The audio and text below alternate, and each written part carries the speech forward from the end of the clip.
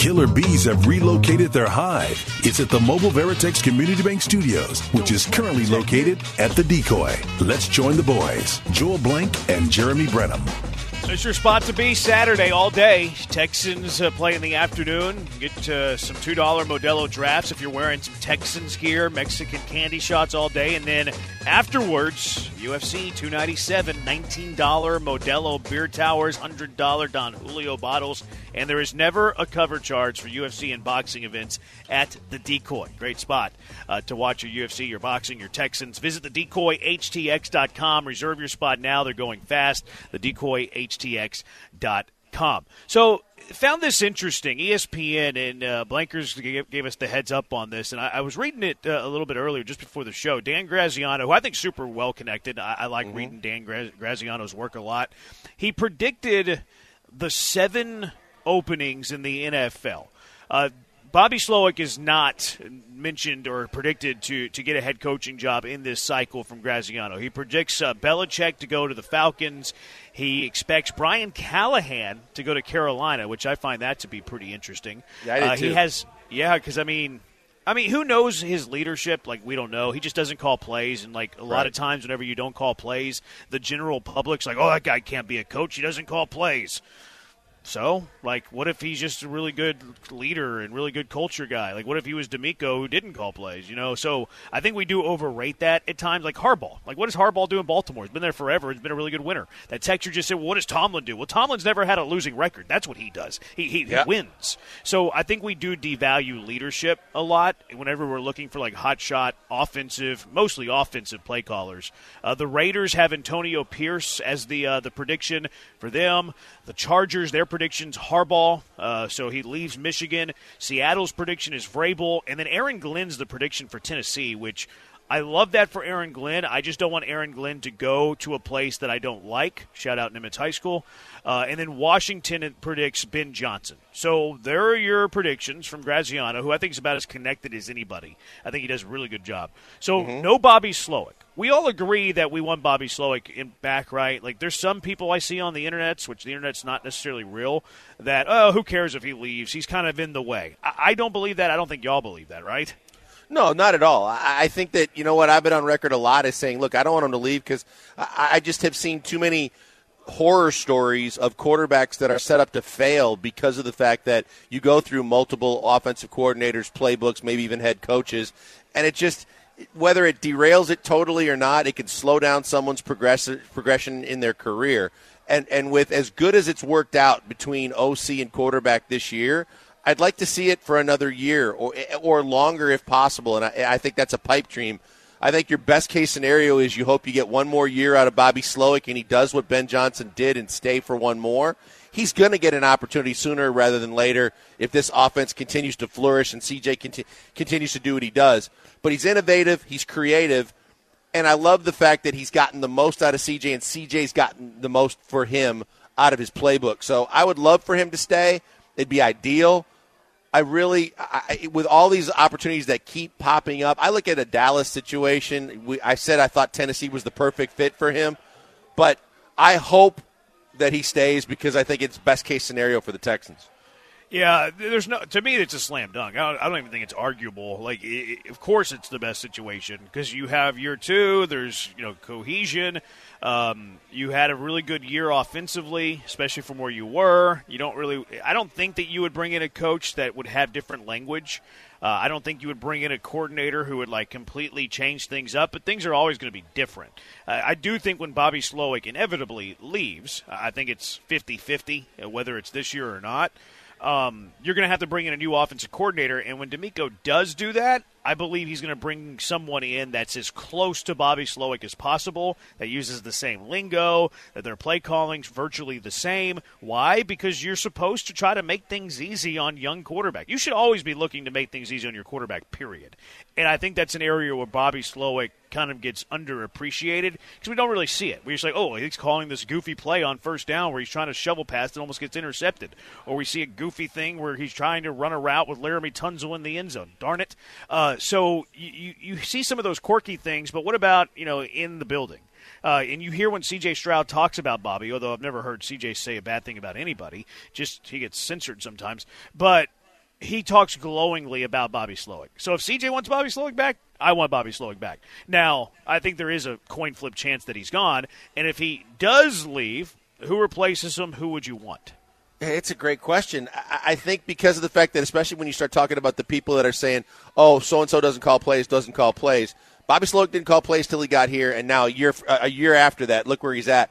I just look at it and say I don't think they're going to stay in the building. I know that you speak glowingly about Gerard Johnson and his future in this league, and I don't have any reason to doubt you. I just think that, going from quarterback coach to quickly turn around and calling plays in this system, in this offense, to get the same kind of results, and like you said, to maximize CJ, I'm not sure that's the right move. I'm not even sure that Brian Griese is the right move. I think that I would explore what's that? That's Joe's guy. He likes Griese. Yeah, I mean, look, he went from the TV booth to the quarterback coach of the Niners, and now suddenly he's going to be the OC. I get it. He's been in that system. He's seen Shanahan call plays too. I would look at seeing if you get the opportunity, a guy that D'Amico knows too. But if you look at like the Frank Smith, if McDaniel's going to continue to call plays in Miami, and every assumption is he is, and you can say that's a promotion, he gets to call plays, and you have a chance to see if he'd be interested in doing it. I would at least pick up the phone and look that direction. But it's definitely got to be a Shanahan offensive mind. It's got to be, like you said, the same kind of system, the same kind of terminology, so that CJ stays in his comfort zone as much as he possibly can. Should I make people mad or should I make people happy? Make them both. Oh, I'll do both, but I'll lead with the positivity. To me, it would be Clint Kubiak. Like, that's a name that I like. And the last time we brought up Clint Kubiak, we had a texture. Well, why would you want him? He failed in Minnesota. They were top half in the NFL in offense. It just so happened to be Mike Zimmer's final year. I wouldn't call that a failure. He's currently San Francisco's passing game coordinator. Like, he was like raised on that style of offense. So Clint Kubiak would be a name that I'm intrigued by.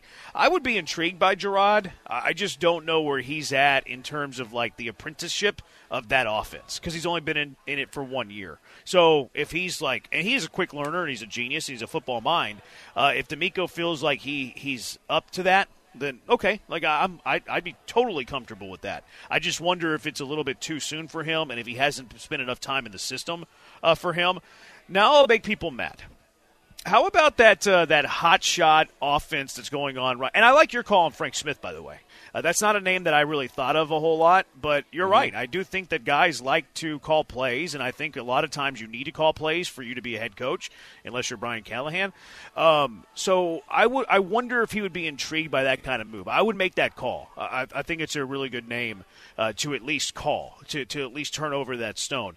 But the Rams were great offensively this year, right? I mean, Stafford kind of a resurgence. Look what they did with Puka, who was a fifth-round receiver, was incredible. Like, we didn't expect the Rams to be as good as this. And I know that McVay's the wonderkind, and he's the guy calling the plays. But do you know who the offensive coordinator is with the LA Rams? I don't. 36-year-old hotshot. He's been in this system forever. He's been in this tree forever. Was with Shanahan for, I think, 5 years. Actually, might be longer than that, because it looks like he followed him from Cleveland, Atlanta, to San Francisco. So he's grown up on the Shanahan way. Mike LaFleur. Oh, it's Matt's little brother? He was the offensive coordinator with the Jets. Saleh fired him, and now he's the OC with the Rams. Of course, he's not calling plays in L.A. That name would make a lot of people mad. But why? Other than the results, because he was not good in New York. He wasn't good with the Jets. Like, a lot of people would be mad because he was not good with the Jets if they hired him. Other than his results with the Jets, though, it makes perfect sense. It really does. I mean, look, and I'll just speak from his brother's standpoint, who also, was lockstep with Shanahan, Kyle Shanahan, in their careers, along with Saleh and others. I think that, look, Matt, when he got out of the shadows of a really bad situation because the over-dominant personality of Aaron Rodgers wouldn't let him do what he came to Green Bay to do offensively, the system works. And so if he can be like his brother and he knows the system and he's been in Shanahan's systems previously, there's no reason to believe that it can't work. Like, you don't know what he was up against with the Jets. We do. He had Zach Wilson. That's what I was going to say. I was just going from a personnel standpoint. We don't know what he was up against, not only from an ownership standpoint, but from a personnel standpoint. You can have the best laid plans in the world, but if you've got a guy executing him that can't even execute, mopping the halls at the end of the day in the facility, then you might have a problem on your hands. And what do your skill positions look like at that time? So, I mean, I think that he was a scapegoat in a lot of ways in New York, because everybody was calling for a lot of change. But I think overall, he comes from the system and has spent a lot of time in it where you could do a lot worse, in my opinion.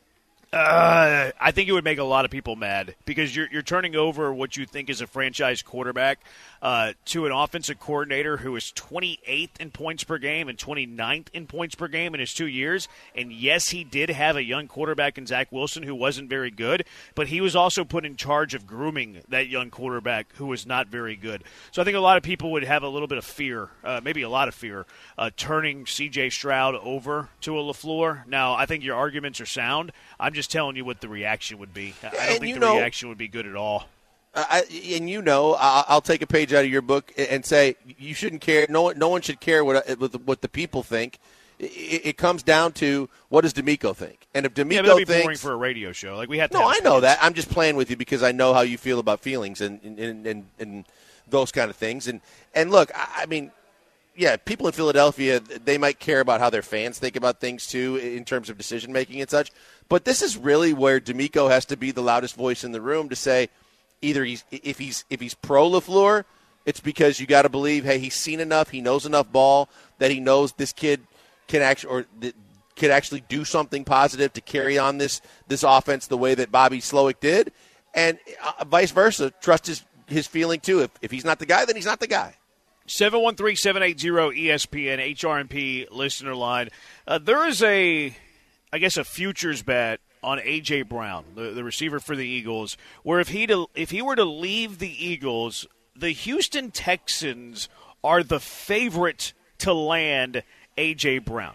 I hate this idea, but the reason that I hate this idea is because the Texans have a great quarterback. It's the Killer Bees on ESPN 97.5 and ESPN 92.5.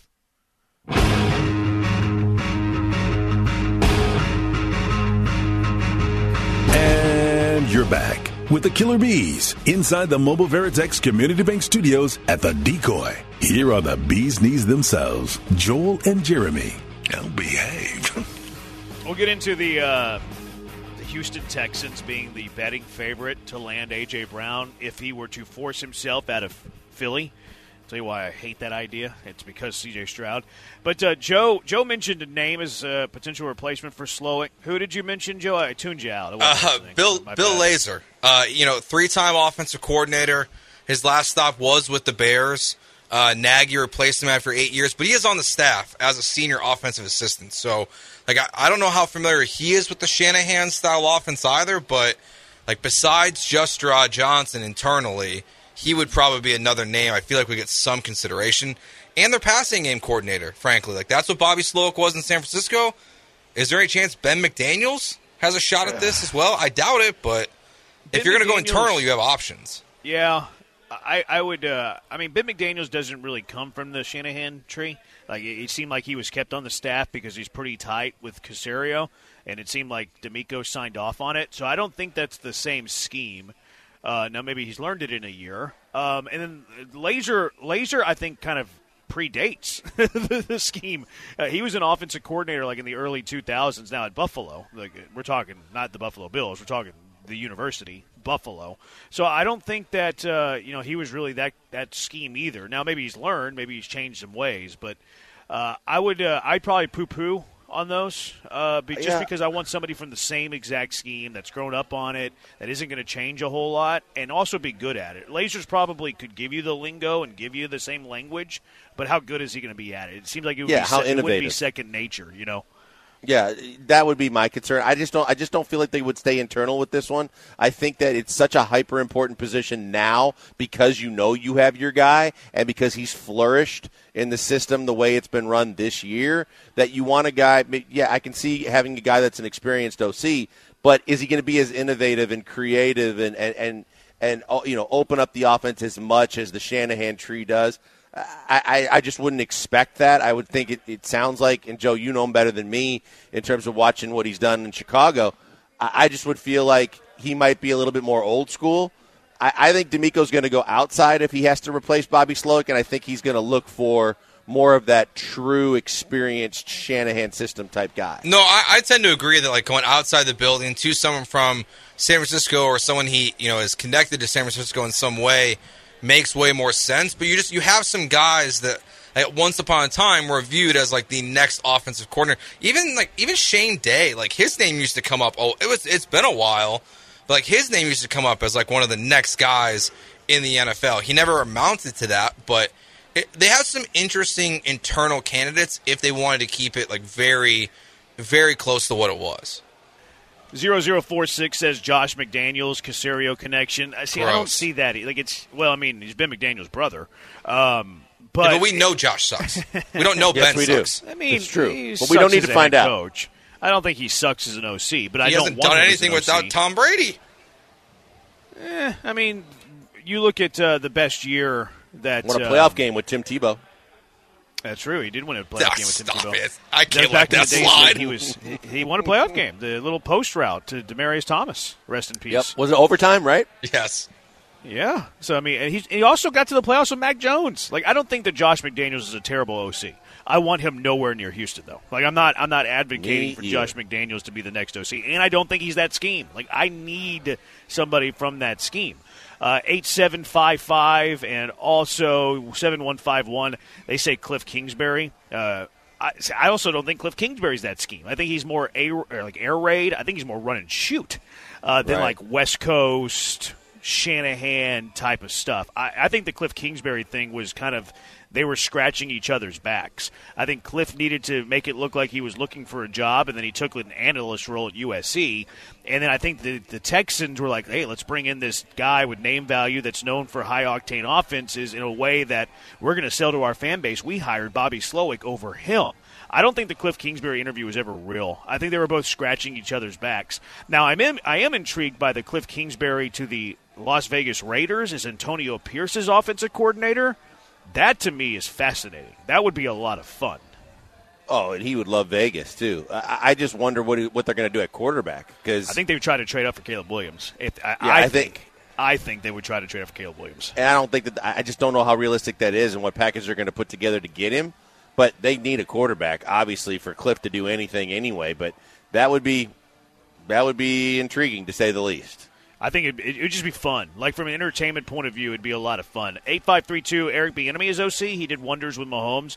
I like Bieniemy as an offensive coordinator, but again, to me, it's not the system, it's not the scheme, it's totally different language, and I don't want C.J. Stroud completely, like, relearning an entirely not even relearning, learning a completely, entirely different playbook.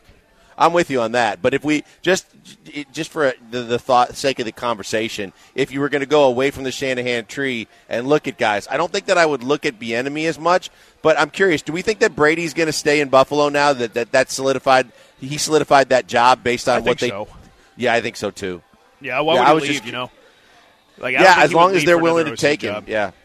Yeah, I imagine they would be, right? Like, I mean, unless they just have a complete meltdown against Kansas City, and even if they do, like, that's one of the better who thought they'd in be the there? NFL. Yeah. Well, what if Harbaugh or whoever doesn't keep Kellen Moore in Los Angeles with the Chargers? Yeah, Moore's had some went good from offenses. Go ahead, Jeremy. He's had some good offenses. Like, he's been number one in best offense in the NFL twice, I think. But again, it's different language. Like, I am totally all in on the scheme, on the system. I do not want to mess at all with what you got going on with C.J. Stroud. I agree with that, and I think that just the way, I guess that he doesn't get first blame with the Chargers, but there was enough there for a guy that was supposed to be this up and coming name that should be a head coach soon with all this innovative offense that just did nothing with a lot of talent on the offensive side and a quarterback with the Chargers. That I think the luster's starting to wear off a little bit on him.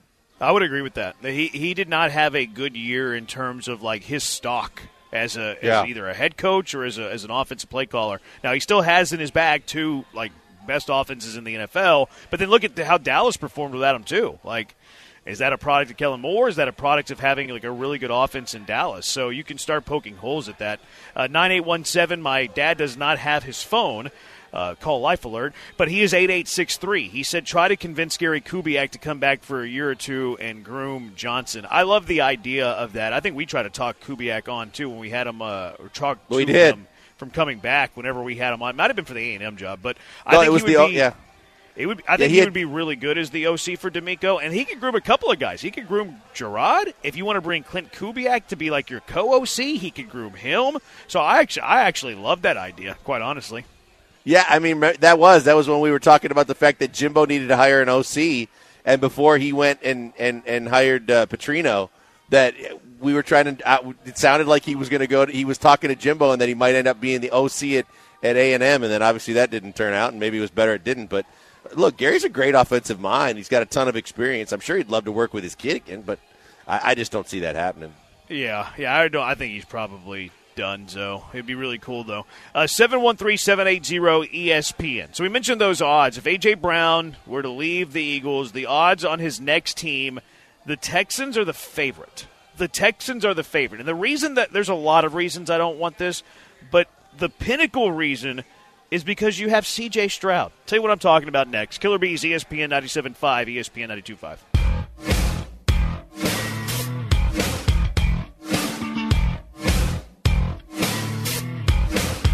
Back to the Mobile Veritex Community Bank Studios, live at the Decoy, and your favorite drive time sports talk, the Killer Bees. Here they are, Joel and Jeremy. Joe likes that rejoin. It's third time he's played it. Reggie Bullock's going to be out today. He's got a pain in his back. It's funny because he's been a pain in my Wheat Straw, stop sending us pictures. Do not send us pictures of things. 713-780-ESPN. Do not send us pictures. 713-780-3776. 6005 says maybe Ryan Day. Definitely a strong C.J. Bond. He's a good play caller, smart guy. I'm sure he could learn the system pretty quick. That's my reaction, too. Why would he leave? Yeah, exactly. Be head coach at Ohio State to be an OC in the NFL. Yeah, and even if you get fired, you're still collecting the check. Stop that. The only way he would leave is hardball route. Like, he's looking to get to the NFL. Like, that'd be as a head coach. He's not going to leave the job at Ohio State to be an offense coordinator in the NFL. Maybe he's a head coach in the NFL. You're making oodles of money in one of the premier jobs in college football, and you're going to leave to be an OC in the NFL? Absolutely not. Yeah, that's that one probably deserves to be on Bad Take Boulevard. Indeed. If I remember it, we'll probably put it on Bad Take Boulevard. Maybe I'll jot it down here in a second. All right, so there's a I don't know why these odds exist, but if you go to bookies.com, which you should be making your bet at mybookie.ag. But, I mean, these sites, they like to do this because any action's good action, right? You get people making bets. That means money's coming in, blah, blah, blah, blah, blah, blah, blah. But the favorite to land A.J. Brown, if he were to leave the Texans, or if he were to leave the Eagles, is the Houston Texans. I know that we talked about, keep that diva out of the room. Like, we don't want him associated with the Texans. Keep him very, very far away from C.J. Stroud, all of those things, which I completely agree with. I do not believe fundamentally that you should be surrounding great quarterbacks with divas that are demanding the football. Now, I think you do that to not great quarterbacks. Like, if you look at the top-tier wide receiver movement in the last few years, and if y'all have some, just jump in. Tyreek Hill went to Miami. Why? Because they felt like they needed to give Tua help because they don't really feel like Tua's elite. Devontae Adams went where? He went to the Raiders. Is Derek Carr elite? Is David Carr's brother elite? No, absolutely not. Look who traded those teams, or those players.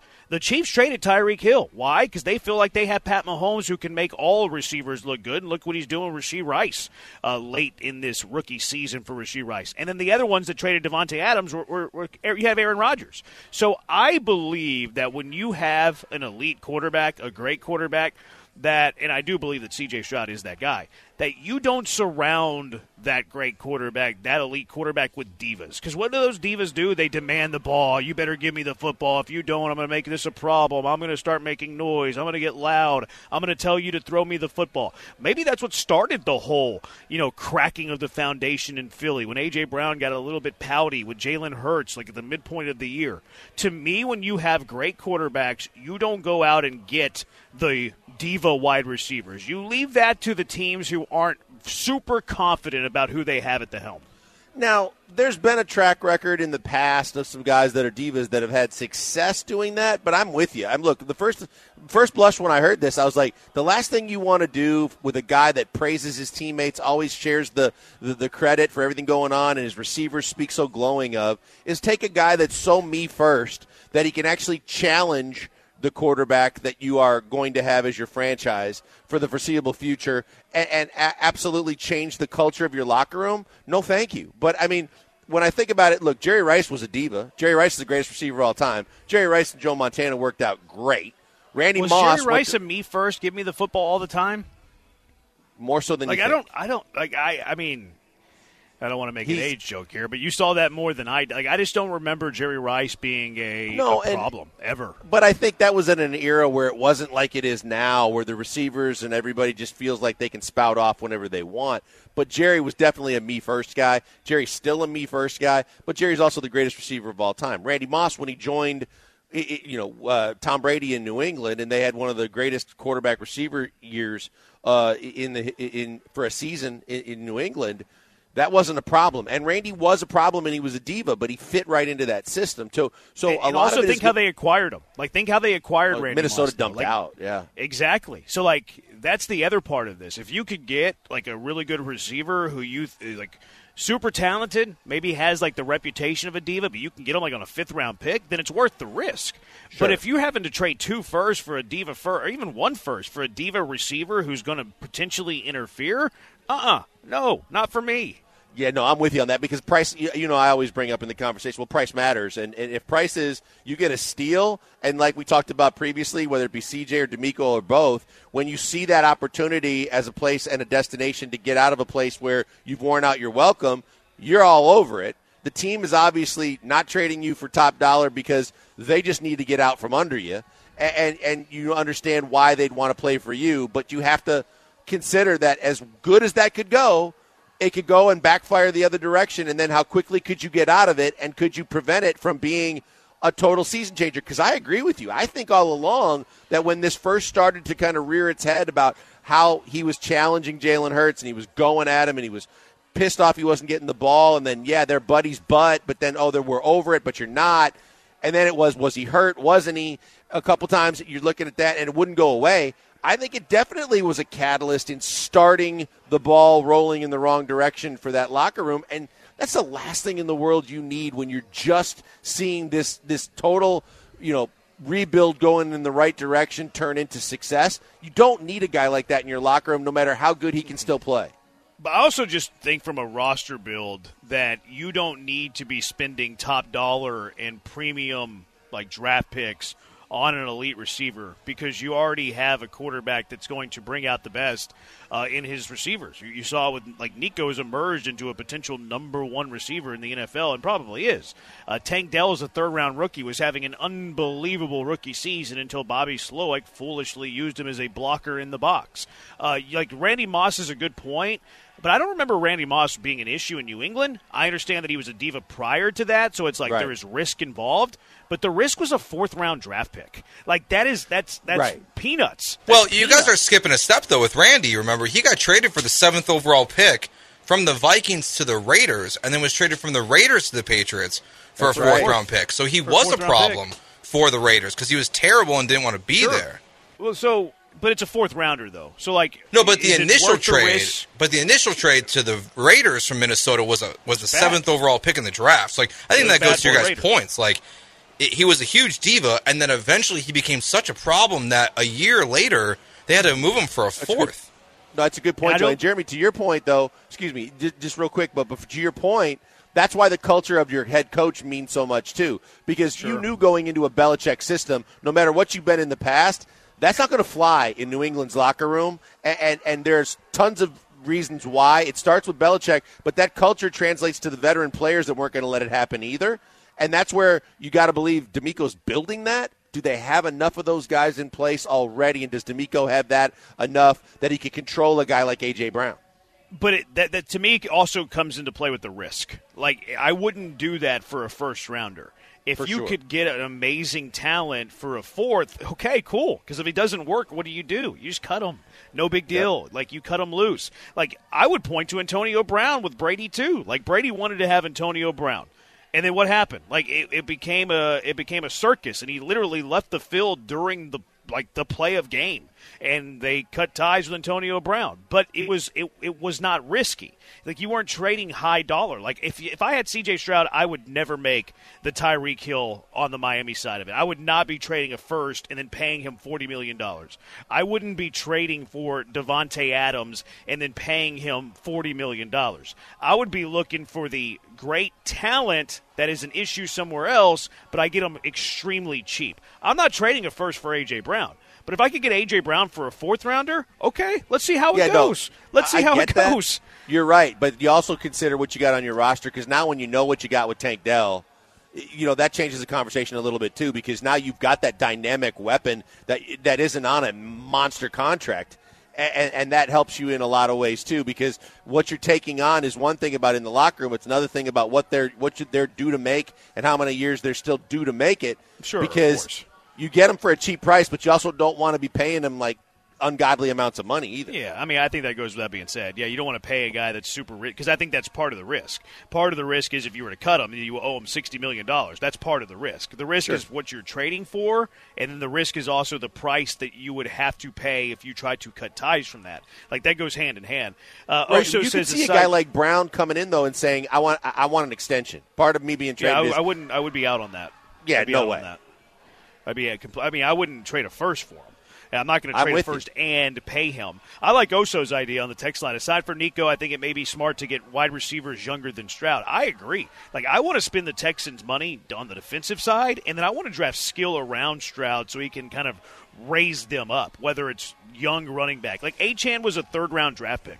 Could you imagine if you can find, like, an Achane clone in the third round this year, how big a weapon that would be for this offense? Or Tank Dell. He was an early third-round pick. What if you found another receiver on the same tier as a Tank Dell? Just add those guys in who are third- and fourth-round picks. That, to me, is a way better option than trading first for A.J. Brown and then paying him $40 million a year. I don't like that from a roster build. I don't like the attitude, the diva in the room. Now, if you can get that on a bargain, then we can see how it goes, and we can put D'Amico's leadership, culture, skills at work.